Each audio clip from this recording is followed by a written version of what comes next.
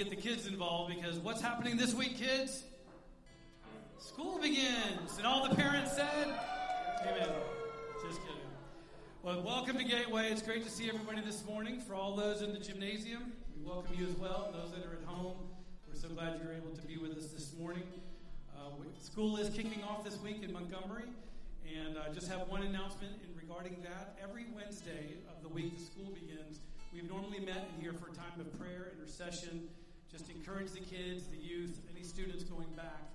And due to the situation still with COVID, we're just not able to gather in small groups and get all over the sanctuary. So what Pastor Grady has done, and we're very excited about, is we're wanting to encourage you this Wednesday night as families to get together in your homes with your kids and maybe even invite some friends over, some that may have hung out during the pandemic and you're okay with that. We have these prayer guides, these prayer lists that we have put together. There's a stack here at this door. There's a stack in the gymnasium lobby as well as the office lobby here. To be able to go through these prayer points with scriptures and pray for our students, to pray for the teachers, professors, all those involved with the administration to prepare for this year's schooling. So we really encourage you to do that this Wednesday night as we're still going through this season of uncertainty before we can get back together as a church family during this time during the week. Also want to bring up something I'm looking at. Where's Ethan Wyden? Do we see? In the back, Ethan, stand up. This young man just got engaged last night. We're very excited for he and Sarah. We love him. Ethan's on staff here. He's such a joy and has been such a godsend for our church. He does so much with computers and social media and our database and all those sorts of things. But we love him. So congratulations. Very excited for you and Sarah. If I ask you to please stand this morning as we prepare to enter into the throne room of grace, and just want to breathe this scripture over us before we begin this morning. Psalms 147, verses 1 through 11. Praise the Lord, for it is good to sing praises to our God. For it is pleasant, and a song of praise is fitting. The Lord builds up Jerusalem. He gathers the outcasts of Israel. He heals the brokenhearted and binds up their wounds. He determines the number of the stars, and he gives names to all of them. Great is our Lord and abundant in power. His understanding is beyond measure. The Lord lifts up the humble. He casts the wicked to the ground. Sing to the Lord with thanksgiving. Make melody to our God on the lyre. He covers the heavens with clouds. He prepares rain for the earth. He makes grass grow on the hills.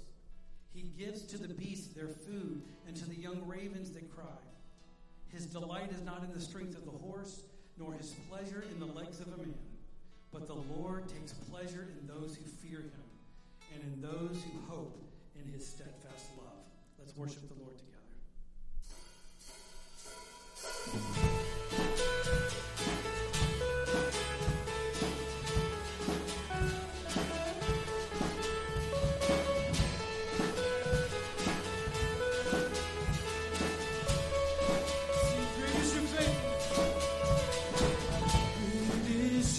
Faithfulness, oh God,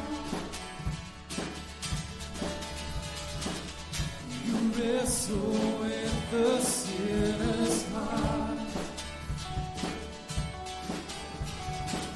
You lead us by still waters into mercy, and nothing can keep us apart. So remember your people, remember your children, remember your promise, oh God.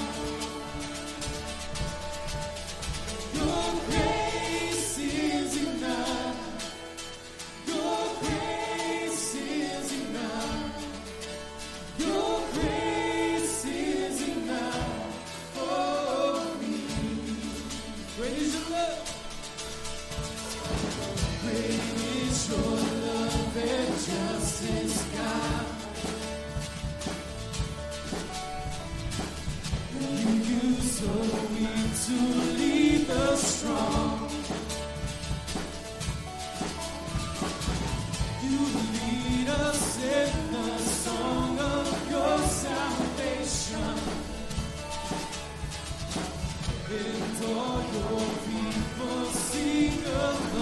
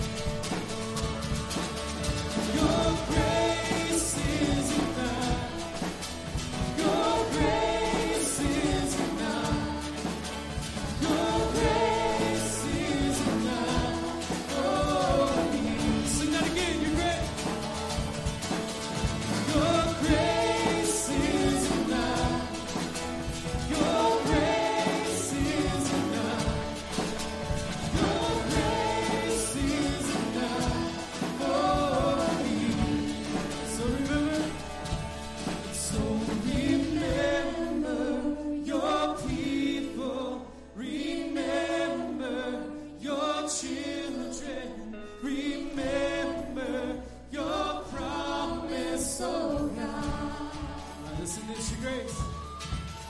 Your grace is enough. Your grace is enough. Your grace is enough for me. Your grace is enough. Heaven reaching down to us.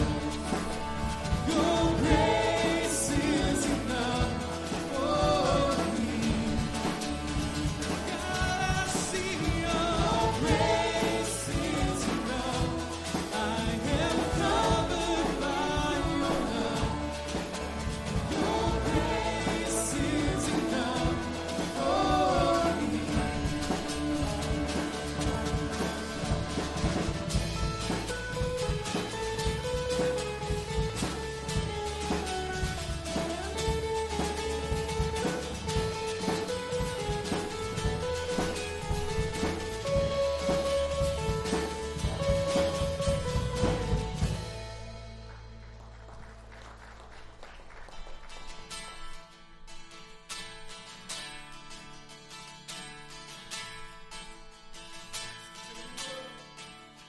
Take the world, but give me Jesus.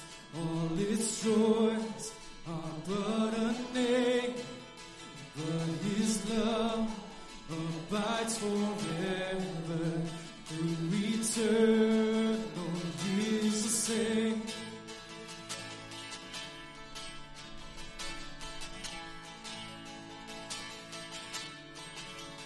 Take the world, but give me Jesus, sweetest comfort of my soul.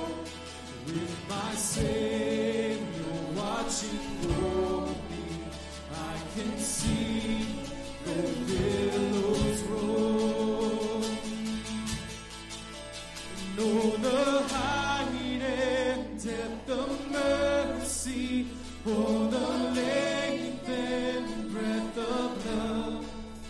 Know the fullness of redemption, pledge of endless life above.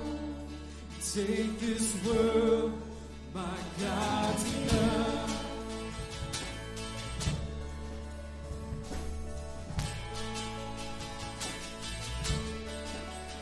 Take the world, but give me Jesus. In His cross, my trust shall be, till with clearer, brighter vision, face to face, my Lord I see. Know the height and depth of mercy, for the length and breadth of love. Know the fullness of redemption, pledge of endless life above. Take this world, my God's enough.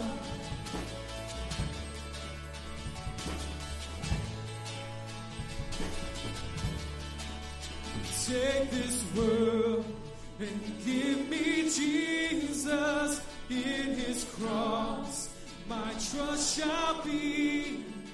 Take this world and give me Jesus, till that day, my Lord I see. Take this world and give me Jesus. In His cross, my trust shall be.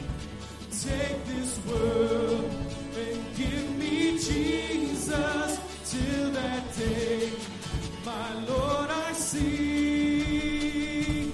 Know the height and depth of mercy, oh, the length and breadth of love. Know the fullness of redemption, pledge of endless life above. Know the height and depth of mercy, oh, the length and breadth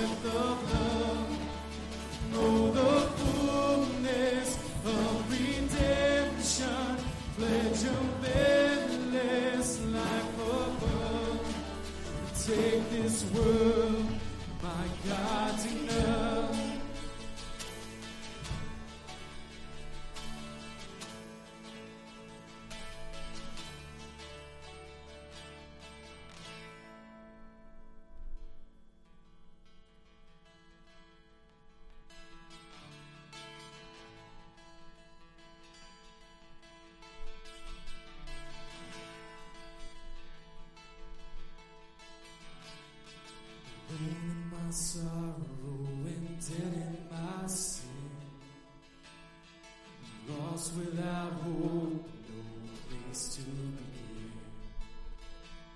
Your love made a way to let mercy come in. When death was arrested and my life began. Ash was redeemed, only beauty remains. My orphan heart was given a name. My mourning grew quiet, my feet rose to dance. When death was arrested, my life began. Oh, your grace, so free, washes over me. You have made me new, now life begins with you. It's your endless love pouring down on us. You have made us new, now life begins with you. Release from my chains, I'm a prisoner no more. My shame was arrested. Cancel my debt, he called me his friend. When death was arrested, my life began. Oh, your grace, so free, washes over me. You have made me new, now life begins with you. It's your endless love pouring down on us. You have made us new, now life begins with you. Savior displayed on a criminal's cross. Darkness rejoiced as though heaven had lost. But then Jesus arose with our freedom in hand.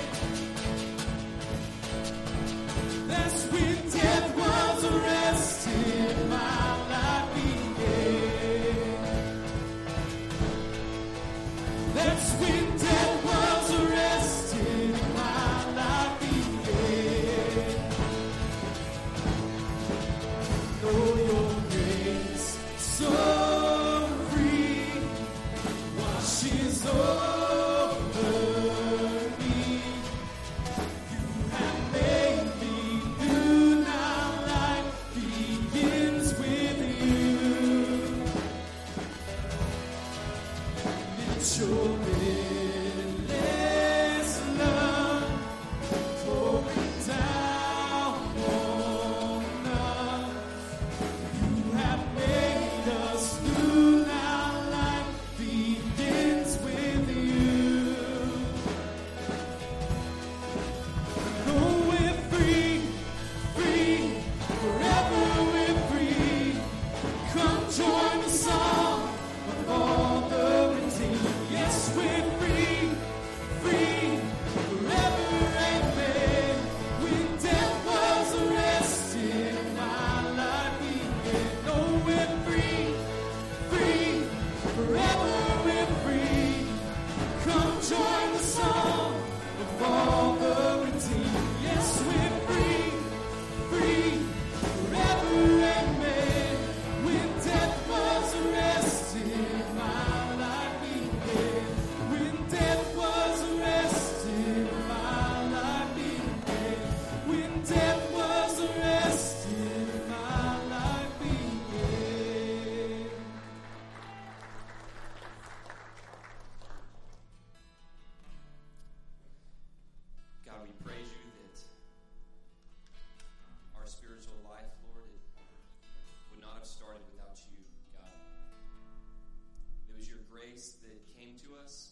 that sought us out, gave us eyes to see our sin.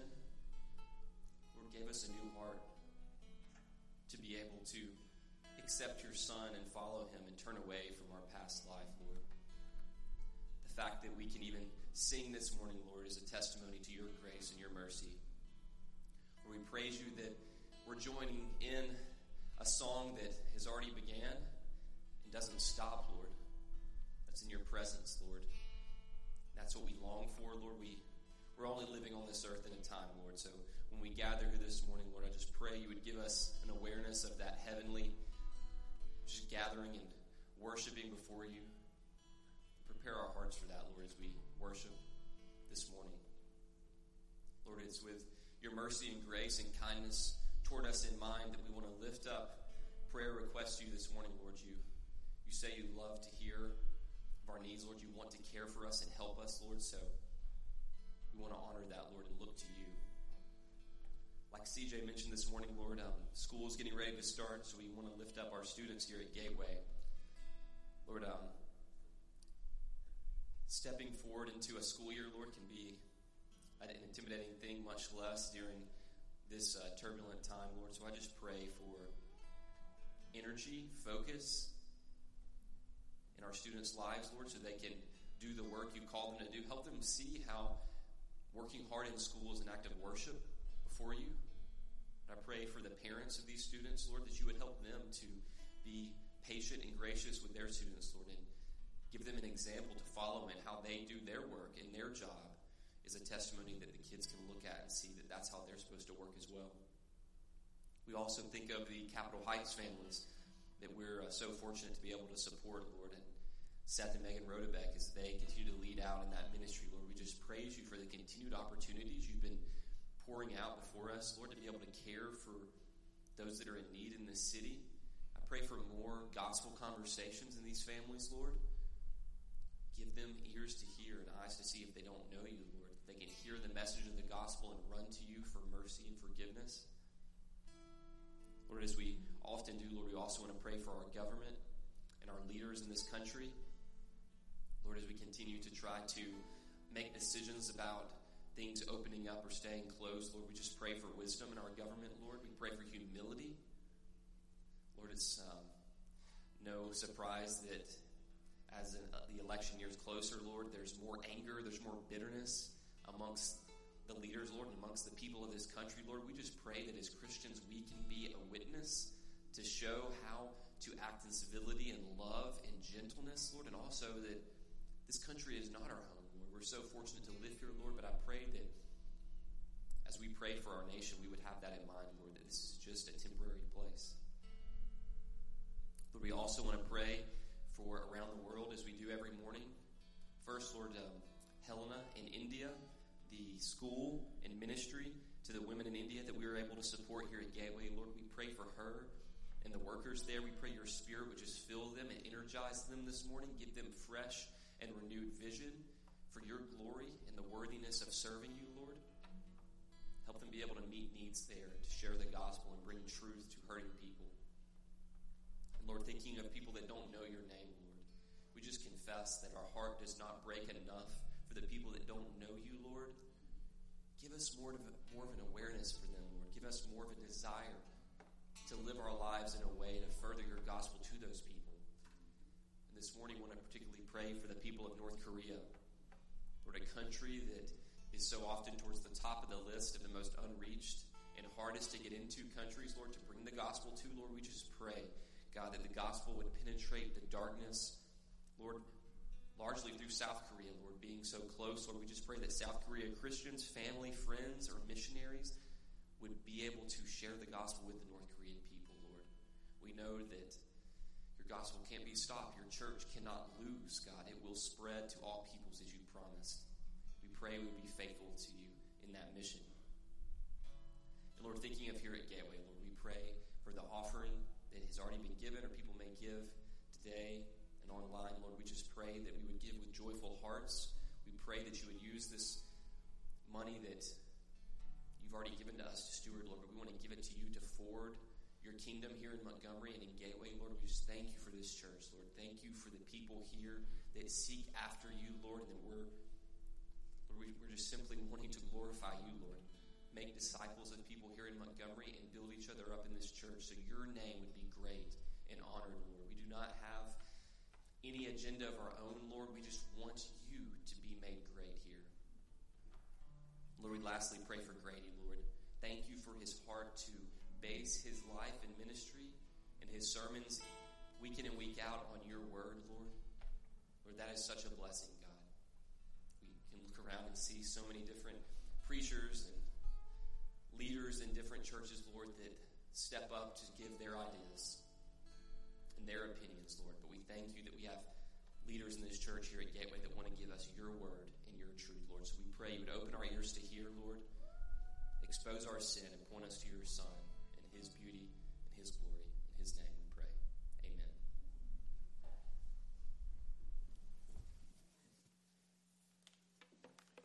Well, good morning, Gateway family. It's good to see you this morning. Thank you, Preston, for those prayers. Like you heard last week, this is Preston and Michelle's last Sunday with us. They are moving to North Carolina with Michelle's new job, and they will be greatly missed. We didn't mention it earlier, but at the end of the service, Preston and Michelle, we'd love for you during our final song to come down front, and Parker and Seth and some of your friends and some of the leaders of church, we'd love to come lay hands on you and pray for you and send you out as you start this new chapter in your lives. So we're grateful for your 2 years of investment here. Thank you, guys. Well, Gateway family, it's been a hard week for us around Gateway. We've had the departure of 2 staff members, and we know that was unexpected, and many of you have questions and are struggling, and I want to let you know we're going to walk this journey with you hand in hand together, and God's grace is going to see us through. Yet in the midst of what may not make sense right now, friends, we already see God's grace at work. And one of those expressions of grace I've been studying and praying and reflecting this week is the book of the Bible that God has us in our study on Sunday mornings.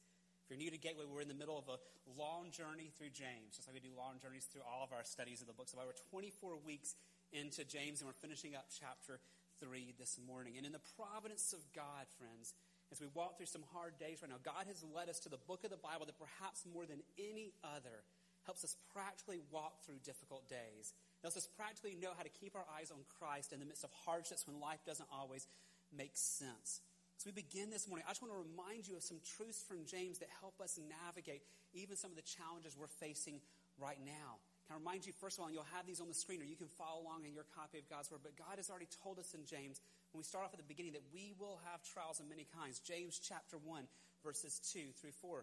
He's already told us to count it all joy, my brothers, not if, but what's that word?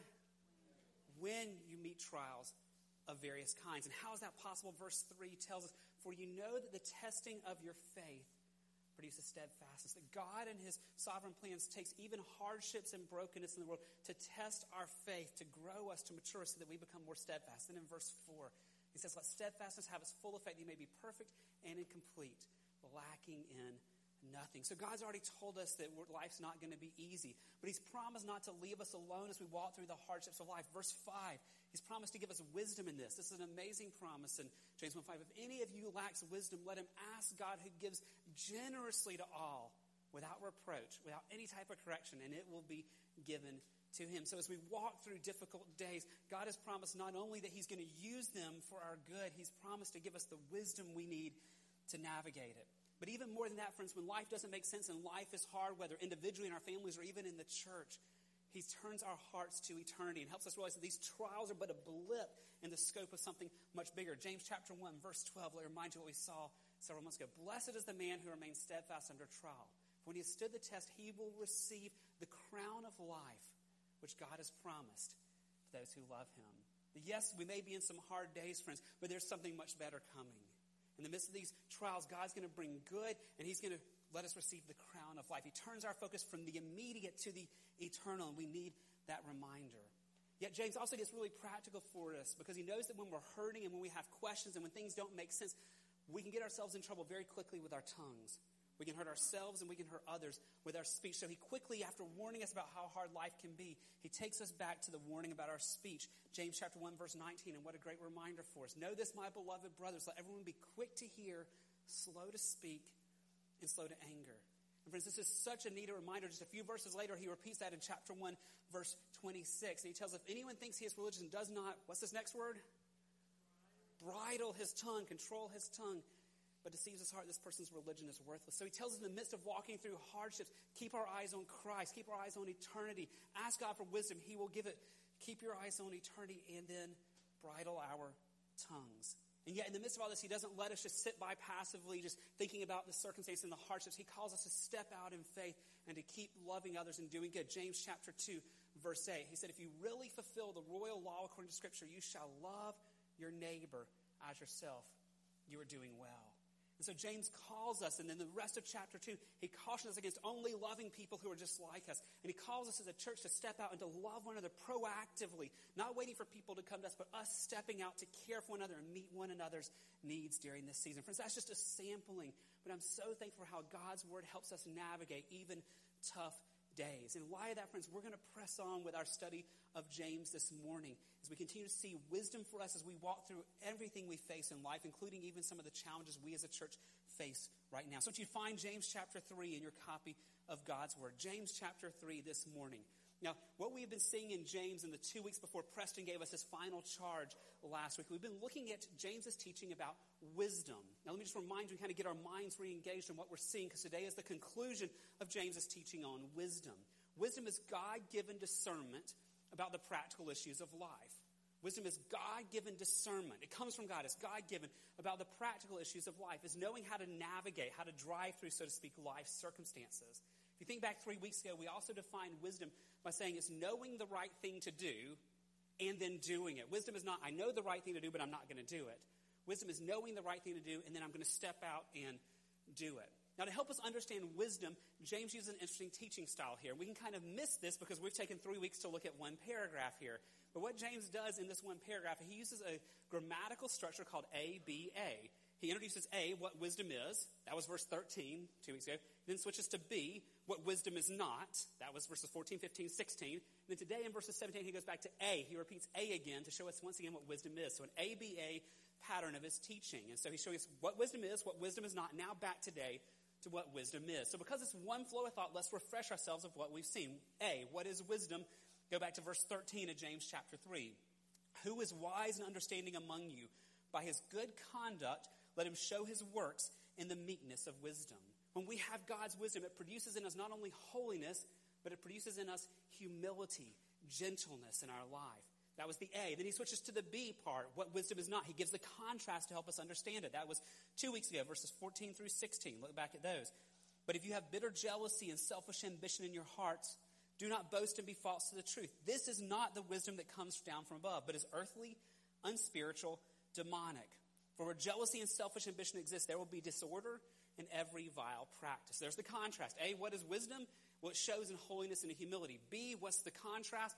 It's, if you don't have wisdom, it shows in this disorder that it's caused from it. It shows in being false to the truth. Now he returns to the A. What is wisdom again? That brings us to verses 17 and 18 this morning. So as we read our text this morning, friends, we want to ask the question we've been asking the last 2 weeks. How do we know if we have godly wisdom? And we live in a world, friends, where everyone claims to have wisdom, where people all around are claiming to be wise and the experts on everything. How do we know if we have wisdom? So as we read our text this morning, be looking for the answer of how we know if we have wisdom. Can I ask you to stand, please, in honor of the reading of the Word of God? James chapter 3, verses 17 and 18. The words will be on the screen, and I'm reading out the English Standard Version. But the wisdom from above is first pure, then peaceable, gentle, open to reason, full of mercy and good fruits, impartial and sincere. And a harvest of righteousness is sown in peace by those who make peace. Would you pray with me? Father, we thank you for your word. Father, I'm thankful that in your providence we're in the book of James right now. Lord, just how this speaks so much to what we all need to hear and what I need to hear this morning.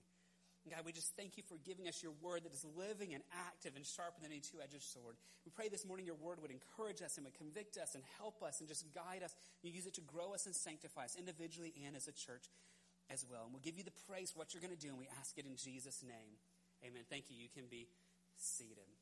James 3, 17 and 18. If previously James showed us that wisdom is shown in holiness and in humility, this morning he's going to show us another evidence of having wisdom that has everything to do with peace. Everything to do with our experience of peace. So this is what I want you to see this morning from these two verses. Simply this, friends. Believers who have God's wisdom experience peace and long for peace. That believers who have God's wisdom experience peace, peace in our hearts, peace with God, peace internally, but also we long for peace with others. So once again, the key of this is James's idea that if we know God, if he has given to us his wisdom, it will change us. It'll produce fruit, which means it'll produce transformation and change in our life. And one of the fruits of walking with God, one of the fruits of having wisdom from above, is it produces in us peace, shalom, wholeness, steadfastness, regardless of what's happening in our circumstances around us. Friends, I want to remind us of something I've said many times before. God never promises life will be easy. That's one of the great lies that's propagated throughout so much of American Christianity. Friends, God's goal for us is not to get us from birth to death in the easiest, happiest, most comfortable, wealthiest, pain-free way possible. Nothing in Scripture ever promises that. But God promises something so much better than an easy life. He promises to be with us as we walk the hardships. He promises to give us wisdom, and he promises to give us peace no matter what is in turmoil around us. And so I want you to see this morning that when we have God's wisdom, he not only gives us peace, but he also gives us a longing for peace. So let's unpack that together this morning, friends. Notice again the key idea of this whole paragraph we've been in for 3 weeks is God's wisdom, the wisdom that comes from God. Go back to verse 17 and look at how James begins here. But the wisdom from above. Just stop right there and let's unpack that. We live in a world where lots of people claim to have wisdom, where lots of people claim to have the monopoly on truth and understanding of situations. But God says there's only one true source of wisdom. It's not in me. It's not in you. The only true source of wisdom is not going to be found in anything the world offers. It's going to come solely from God and from God alone. Why is that, friends? Well, this is important here. Don't miss this. Wisdom is a reflection of the character of God. Wisdom is not something tangential added on to God. Wisdom is a reflection of his very character. Now, we talk a lot about the attributes of God. It's one of my favorite things to study, and I've taught on it here before. We talk about the attributes, the characteristics, the nature of God. This is us trying to summarize all the things that make up the character of God. And we talk about God being love, and God being holy, and God being just, and God being merciful. And we could go on and on through the attributes of God.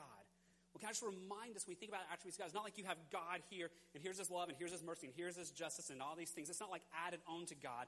When you look at God, here's God who is love, God who is fully holy, God who's fully merciful, God who's fully wrathful. God is fully all these attributes all the time. And one of those attributes that describes the very nature of God is God is wise. That wisdom is not just something added on to God, not just something peripheral to God. Wisdom is at the core of the nature of who God is. It's his characteristic. It's his nature. Look how Paul describes it in Romans chapter 11, verse 33. This is an amazing text to meditate on and chew on. Oh, the depths of the riches and the what? And the wisdom and the knowledge of God. The depths of the riches of this, friends, that his wisdom is so great, is so such a part of who he is at the core of his being. We can't even begin to find adequate words to describe it. The depth of the riches and the wisdom and the knowledge of God. How unsearchable are his judgments, and how inscrutable are his ways. For who has known the mind of the Lord? Friends, who has been his counselor? God has all wisdom. We do not. Verse 35, Paul continues. Or who has given a gift to him that he might be repaid? For from him and through him and to him are all things. To him be the glory forever. Amen. You can see Paul, just when he thinks about the wisdom of God, it leads him to ask these questions of, we don't have this. Only God has this type of wisdom. And it leads him to this explanation, for from him and through him and to him are all things. To him be the glory forever. Amen. Friends, when God has wisdom, God is all wise. Do you realize the comfort of that? That means that God has never made a mistake. God has never once in heaven been like, oops, sorry about that. The type of things I say to my kids, God never has to say, oh, Daddy didn't see that one coming, sorry about it. God never does that. God makes no mistakes. He has perfect wisdom in all things. And so he always chooses the best ends, but don't miss this, friends. He also chooses the best means to get there.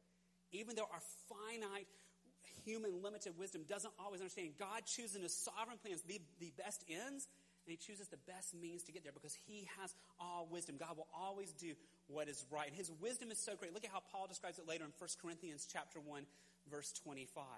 For the foolishness of God. Now, there's no foolishness in God. He's making a point here, okay? If there was foolishness in God, and there's not, it would be wiser than men. So if there was any hint of possibility, which there's not, of foolishness in God, it'd be wiser than the wisest scholars on this earth put together.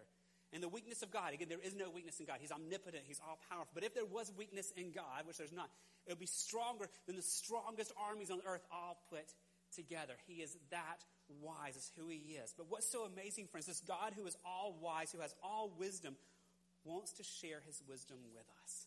Not just wants to, he delights in sharing his wisdom with us.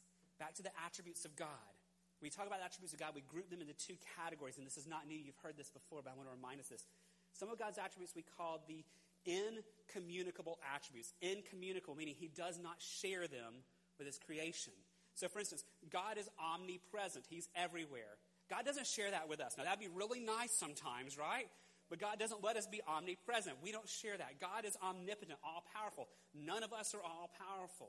God knows everything. He's omniscient. We're not omniscient. So there's attributes of God that are unique to him that nothing else in all creation shares. But some of his attributes, we call them the communicable attributes. They're attributes of God that he delights in sharing with his creation, particularly us as his people. And so that's part of what it means to be made in the image of God, that he shares some of his attributes in part, not in full, with us. So God is love, and he calls us to walk in love. God is mercy. He calls us to show mercy. God is a God of justice, and he calls us to fight for justice. And on wisdom, God is wise, and he calls us to walk in wisdom, and he delights in giving us wisdom in this. That God, who is all wise, delights in giving and sharing this part of his nature with us. So he tells us to ask for it. James chapter 1, verse 5. Think of what we saw early in our study. If any of you lacks wisdom, let him ask God, who gives, what's the next word?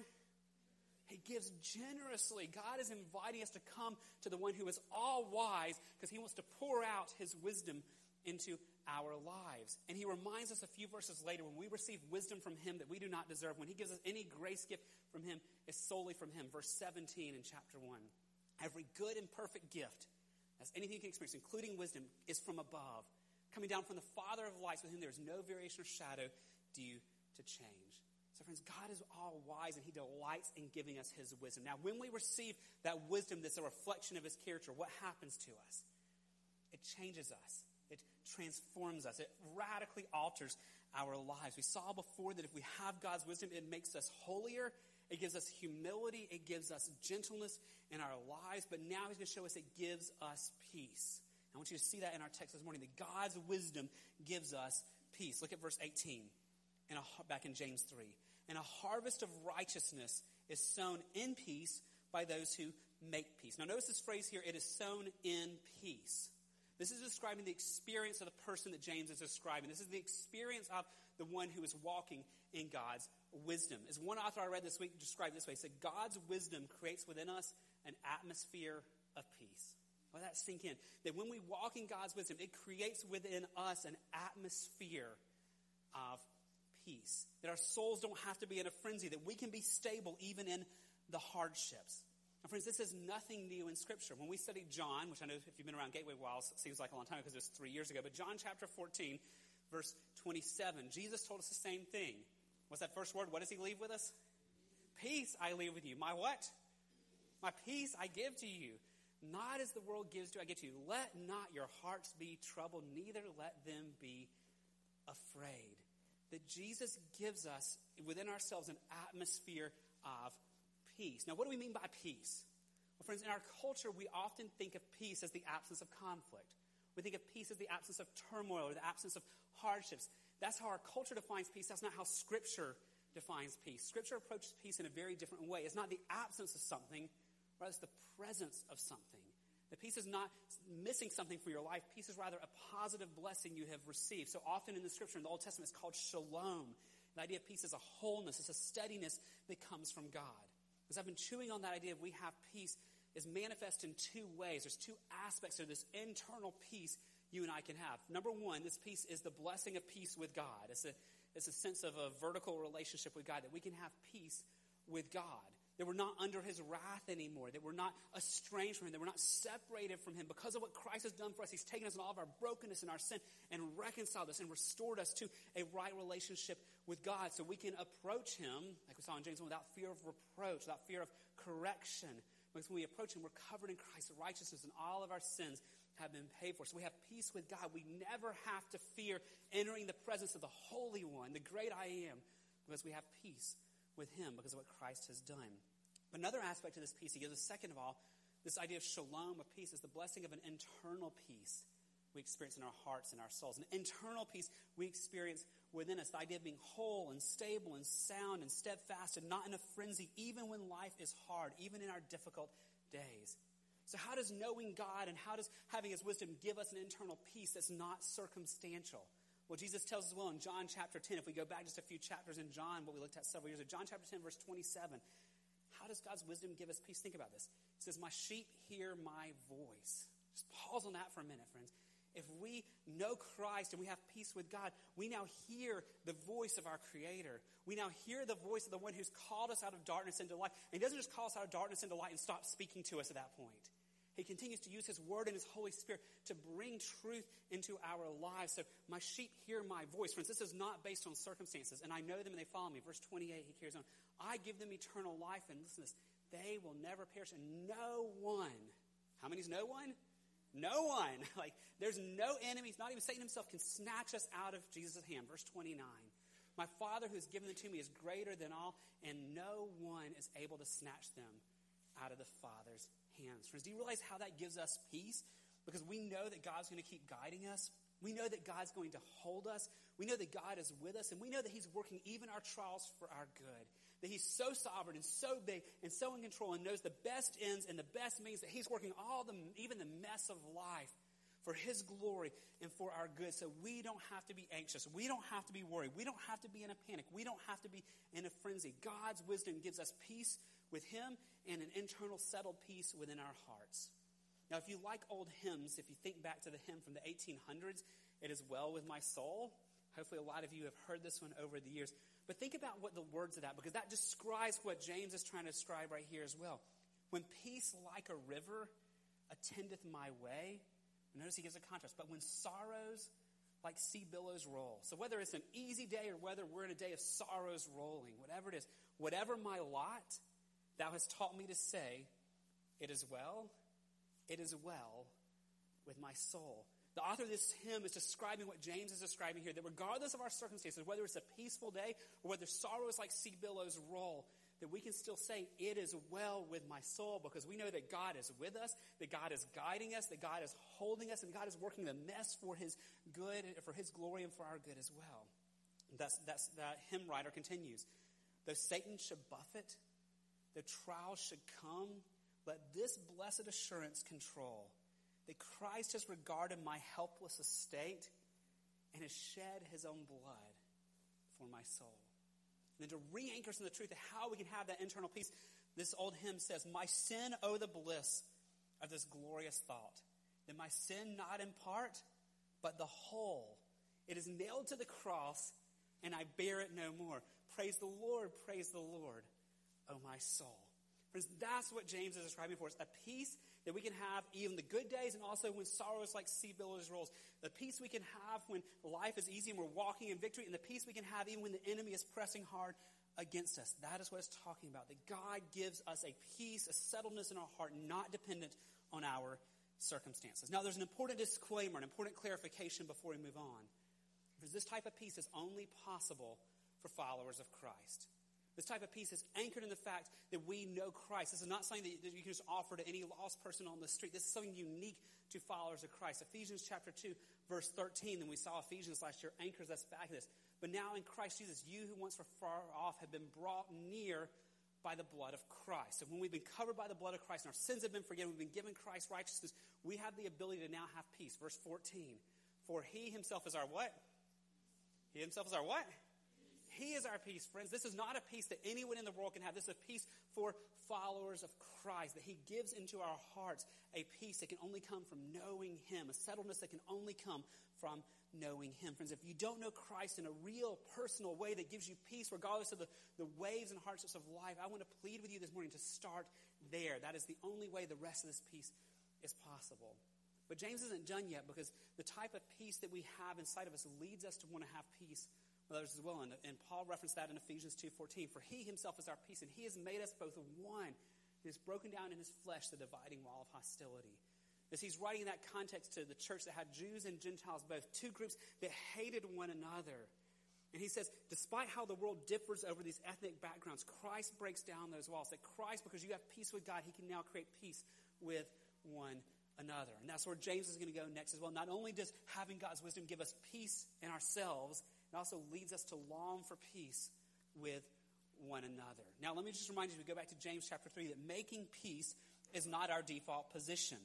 We saw that back in verse 16, that our default position, our hearts are full of jealousy, our hearts are full of selfish ambition, and that leads to all sorts of disorder. Our default state in our flesh is to follow what the world and the enemy shows, and that is to create division, not to make peace. But that's not what God wants for us. That's not what God calls us to. So go back to verse 18 this morning. And a harvest of righteousness is sown in peace by those who make peace. Friends, think about that for a minute. Those of us who've experienced the grace of God should want to extend that grace to others. Those of us who've experienced the peace of God, the settledness of our heart and soul, should be people who want to share that peace and that settledness with others. Now, how do we practically do that? That sounds great, but what does it look like to be a people who want to make peace? Well, that's where verse 17 comes in, the previous verse of our text this morning. James shows us 7 practical manifestations in our life that show a longing to make peace. Look back at verse 17. But the wisdom from above is first pure, then peaceable, gentle, open to reason, full of mercy and good fruits, impartial and sincere. Friends, in this verse are 7 things that we should desire in our lives. In this verse are 7 things that we need to ask God to produce in us as we walk in wisdom. These are 7 things we need to cry out to God to fill us with His Holy Spirit, to make in us that do not come from our own flesh. So look briefly at these 7 things that should be the overflow of having peace with God. Number 1 is pure, back in verse 17. The wisdom from above is first pure. Why does it say first here? Because this is foundational. Everything else that's going to follow comes out of this. It's dealing with our heart motivations. The word pure here means a heart that's devoted to God. A heart that is single-minded in loving God and in longing for God. And out of the overflow of that pure heart towards God comes a desire for what you might call moral purity.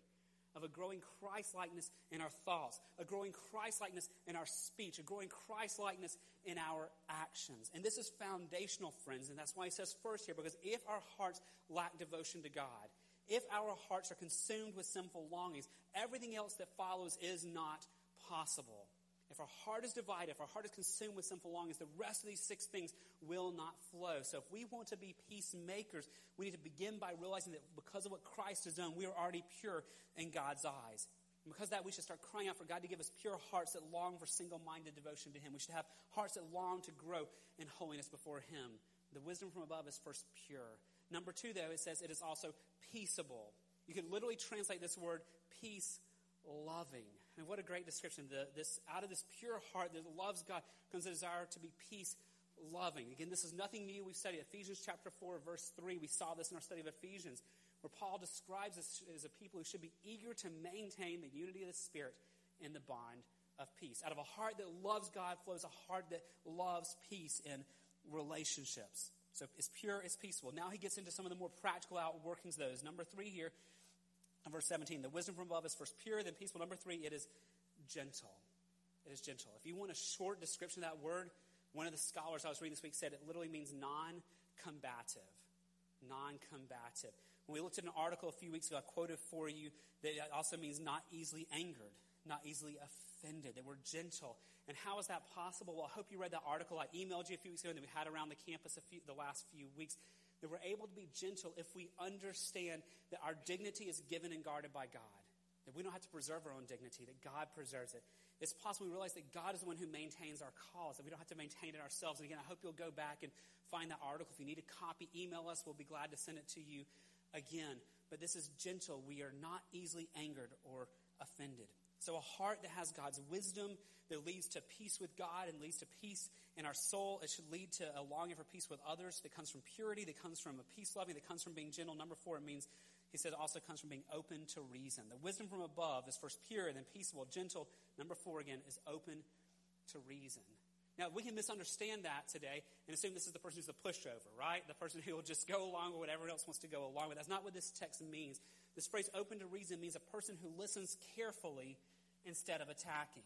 This is a person who really desires to understand the situation. So they're going to lock in and listen and try to hear your heart and try to engage with you on that. It's open to reason. It's pure, it's peaceable, it's gentle, it's open to reason. Number 5 in this list, it is full of mercy and good fruit. It's full of mercy and good fruit. That simply means it's someone who shows kindness to others. It's someone who wants to proactively bless others, even when they can get nothing back. Okay, this is not a new theme in James. We've seen it all along the way, but James chapter 1, verse 27, he's already told us religion that is pure and undefiled before God the Father is this, to visit orphans and widows in their affliction. Now, why does he go down that route? Because he's taking the people who can't give you anything back and saying, you go bear this fruit of kindness, show this mercy and give fruits to those who can never repay you. So a peaceful desire for peace shows itself in being pure, being peaceable, and being gentle, being open to reason, being full of mercy, give fruits. Number 6, being impartial. Being impartial. You could translate this word to be consistent. That means you act the same way in different settings. You're not one way with one group and another way with another group. It's not treating one group differently than another. It's simply now building off the idea here of being full of mercy and give fruits. It's the person who wants to show good mercy to anyone God puts in their life with no partiality. And there's one more word on this list in verse 17 that should describe us. The wisdom above is pure, it's peaceable, it's gentle, it's open to reason, it's full of mercy and good fruits. It's impartial. And the last word, it is sincere. Sincere. Now, this is a really hard word to translate in the Greek, but it means unwavering. It means being undivided. It means having a single perspective. This is what James has been talking about all the way along in our study through James. This is walking out our faith and sincerity, actually desiring to live out what we claim that we believe. And friends, as you think about these 7 virtues that should show up in our lives as we have peace with God, as we have peace within our hearts because of the Holy Spirit within us, these are the 7 things that should be produced by God working in us. And as God grows these in us, I want to remind you of an amazing promise that goes with these. Matthew chapter 5, verse 9. What's that first word there? What's the first word? Blessed. Blessed are the peacemakers, for they shall be called sons of God. Friends, by God's grace and the Holy Spirit, we more and more exhibit these 7 things in our life. As more and more we have pure hearts and a desire for peace, as we are gentle and open to reason and full of mercy and good fruits and impartial and sincere, the more we do that, friends, the more we are reflecting the character of God and the more it becomes visible to all God's nature as he works through us in all of these things. Now, there's 2 important clarifications about being peacemakers here that we need to understand from this text. Number 1, a desire for peace does not lead to passivity. A desire for peace does not lead to passivity. Friends, over the years in doing marriage counseling with couples, one of the things that I've seen is texts like this used incorrectly in people's minds to justify not speaking to their spouse about sinful things in their lives or areas of concern. Because being a peacemaker does not mean you are passive. If you want another term for that, that's a peace faker. The difference in being a peace faker and being a peacemaker. A peace faker is unwilling to confront sin because they want this veneer of peace and harmony. But a peacemaker loves someone enough to, in love and humility, with verse 17, with pure, peaceable, gentle, openness to reason, full of mercy, good fruits, impartiality, and sincerity, go to a person, to go to your spouse, to go to your friend, to go to your small group member and say, hey, I love you, I'm concerned about you, let's talk about it. Desiring to be a peacemaker does not lead to passivity. Christ, the ultimate peacemaker, did not shy away from talking to people about their sin, and nor did he command us to do otherwise. Think about Ephesians chapter 4, verse 14 that we saw some time ago. So we may no longer be children tossed to and fro by the waves and carried about by every wind of doctrine, by human cunning, by craftiness and deceitful schemes. So how do we avoid, verse 14, how do we avoid being tossed by the waves? How do we avoid wrong thinking? How do we avoid sin? Well, verse 15 tells us. Rather, what are we supposed to do? What's the next word? Speaking. That tells us to be peacemakers, to speak to people, to speak the truth, but in what? In love. Friends, there's so much, again, especially between husbands and wives or parents and kids, where we're unwilling to speak the truth in love, and we do so under the guise of thinking we're peacemaking. We're not. We're peace-faking. Peacemaking is this, speaking the truth in love to grow up in every way into him who is the head, into Christ. Likewise, Paul tells the same thing in Galatians chapter 6, verse 1. Brothers, if anyone is caught in any transgression, you who are spiritual should restore him in a spirit of, what's the next word? Gentleness. There we go. Same thing that James is getting at here. But keep watching yourself lest you too be tempted. Desire for peace does not lead to passivity. But there's a second disclaimer that we need to understand as well. The desire for peace does not always lead to peace.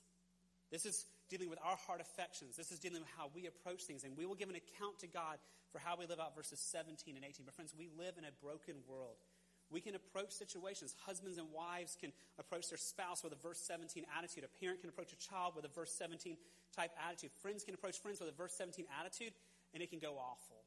Because we can only control what's within us by God's grace. We can't control how the other person will respond. Paul gets this Romans chapter 12, verse 18. If possible, he doesn't stop there. So far as it depends on you, live peaceably with all. Notice his two phrases. First of all, if possible. Friends, that means it's not always possible. We long for peace. We pray for peace. We work towards peace, but it is not always possible. So what are we accountable for then? As far as it depends on you. Friends, we will not give an account before the Lord for how the other person responds. We will give an account before the Lord for as far as it depends on you. We're going to give an account before the Lord. Did we seek to have wisdom from above that will lead us to be pure, peaceable, gentle, open to reason, full of mercy and good fruits, impartial, and sincere? Let's pull all that back together, friends. Believers who have God's wisdom experience peace and long for peace. Believers who have God's wisdom experience internal peace, peace with God, and a settledness despite the hardships of life. But they also long for relational peace with others. So I want to ask you a few questions this morning, friends. Number one, do you have peace with God? Do you have peace with God? Like I said earlier, friends, this is the foundation. Do you have a heart that knows God, not because of anything you've done, but because of what he has done for you, that you're covered in the righteousness of Christ? Friends, if you don't have peace with God, friends, everything else we're talking about is not possible. So start there. Second question, do you have internal peace today? Not based on circumstances, not peace today because life is going well and things are smooth, but do you have a peace that's stable in your heart, a shalom, a wholeness, regardless of your circumstances, because you know that God is with you, because you know the Holy Spirit is filling you, because you know that God loves you, because you know that God is guiding you and that no one can snatch you out of his hands. Friends, if you're lacking in that, cry out to God. He delights in giving you his peace. And jump into the scriptures, because the scriptures have hundreds and hundreds and hundreds of texts about the promise of the nearness of God. And so chew on and think on the nearness of God and let that give you peace regardless of your circumstances. But question number 3, friends, how are we doing longing for peace with others? How are we doing longing with peace with others? Because we want to go deeper in that. There's a great book in the Resource Center. I know I'm always trying to push books on you, but there's a great book in the Resource Center called The Peacemaker by Ken Sande.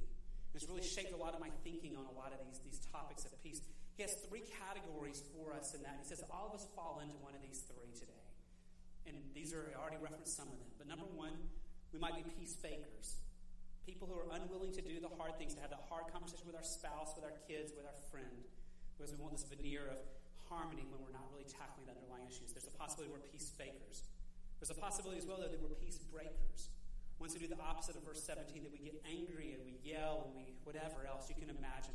We've looked at those in verses 14, 15, and 16. But the other category, by the grace of God, friends, we can be peacemakers.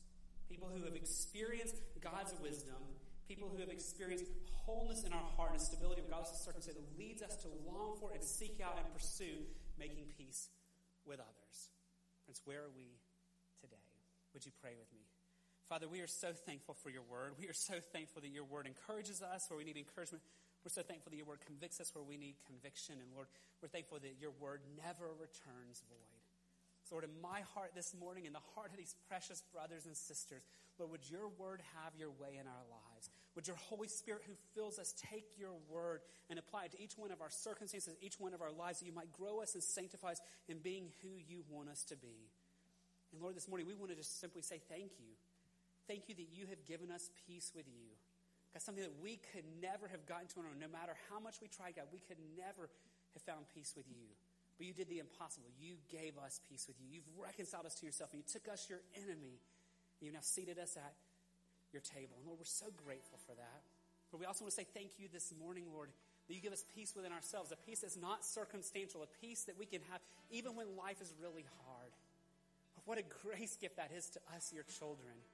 And I pray today for those in this church family and those who are watching online who are struggling because of the trials and the hardships of life, that you would give them a settledness, a shalom, just a wholeness in their heart today, perhaps they've not felt in a while. And they'll find peace that comes from knowing that you love them, that you're holding them, that you're guiding them, and you're even using the hardships that grieve them to sanctify them and grow them and to bring good to them and your glory as well. So would you just anchor us in these truths, and would you show us, Lord, how we can be peacemakers? God, give much grace for us to seek forgiveness for how we've been peace breakers. God, give us much grace to seek forgiveness for ways we've tried to be peace fakers. Would you take us, your people, and make us a people who long for peace with others. Lord, in all this, we realize none of this is possible in our own strength, Lord. It's going to only come about with you doing the impossible in our hearts and in our lives. And Lord, we know and we rejoice this morning knowing that you are the one holding us and you are the one accomplishing what we could never accomplish. So Lord, I pray as we stand and sing in just a moment our closing song that you will hold us fast. That God, that would be our hope and our anchor this morning, Lord. Not any type of white-knuckle determination that I'm going to try to do better doing these things. But no, that our hope and our anchor will be that you have saved us. You have redeemed us. You are holding us. You love us. And you will work in us things that we can never imagine you could have worked in. But for your glory and for our good, we ask it in Jesus' name. And would you stand as we sing our closing song about Christ holding us fast?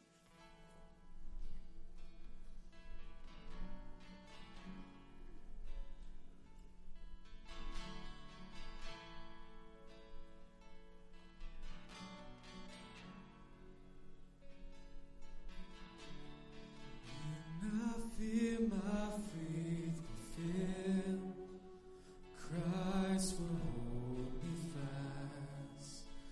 When the tempter would prevail, he will hold me fast. I could never keep my hold through life's fearful path. For my love is often cold, he must hold me fast. He will hold me fast. He will hold me fast. For my Savior loves me so. He will hold me fast.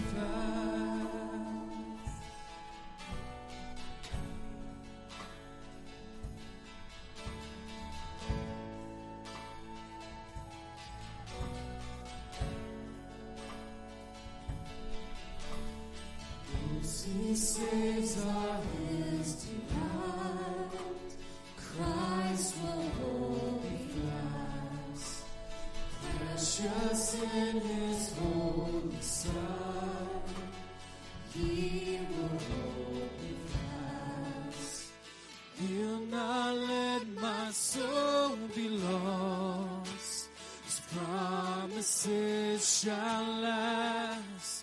Bought by him at such a cost, he will hold me fast. He will hold me fast. He will hold me fast. For my Savior loves me so. He will hold me fast.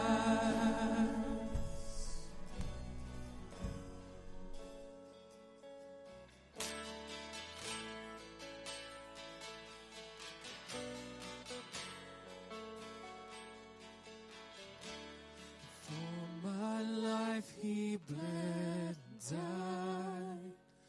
Christ will hold me fast. Justice has been satisfied. He will hold me fast. Raised with him to endless life. He will hold me fast. Till our faith is turned aside, when he comes at last,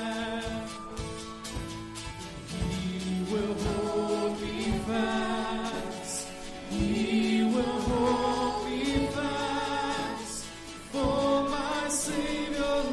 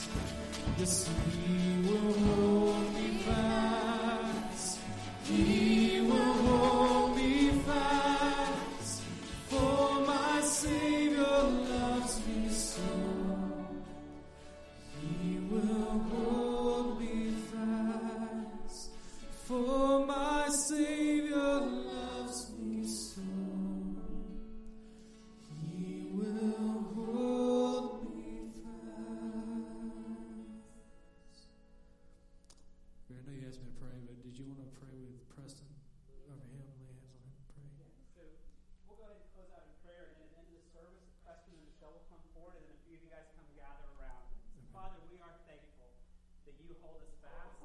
God, we are thankful that you are the one holding us, that our grip could never hold you, but you are the one holding us. And so we give you praise. I pray you would anchor us in that this week, and let that be our delight. Lord, we're thankful we get a few minutes for a few to stay around afterwards and pray over Preston and Michelle. And Lord, I just want to pray on all of our behalf, Lord, that you would just bless them in this new season of life they're going as they move to North Carolina. That you give them a church home where they can anchor themselves and where they can faithfully serve like they have done here. God, you just bless them in mighty ways. And we thank you for them, and we pray it all in Jesus' name. Amen. God bless you, Gateway family. Have a great afternoon. Preston and Michelle, come forward with a few friends so we can pray for you.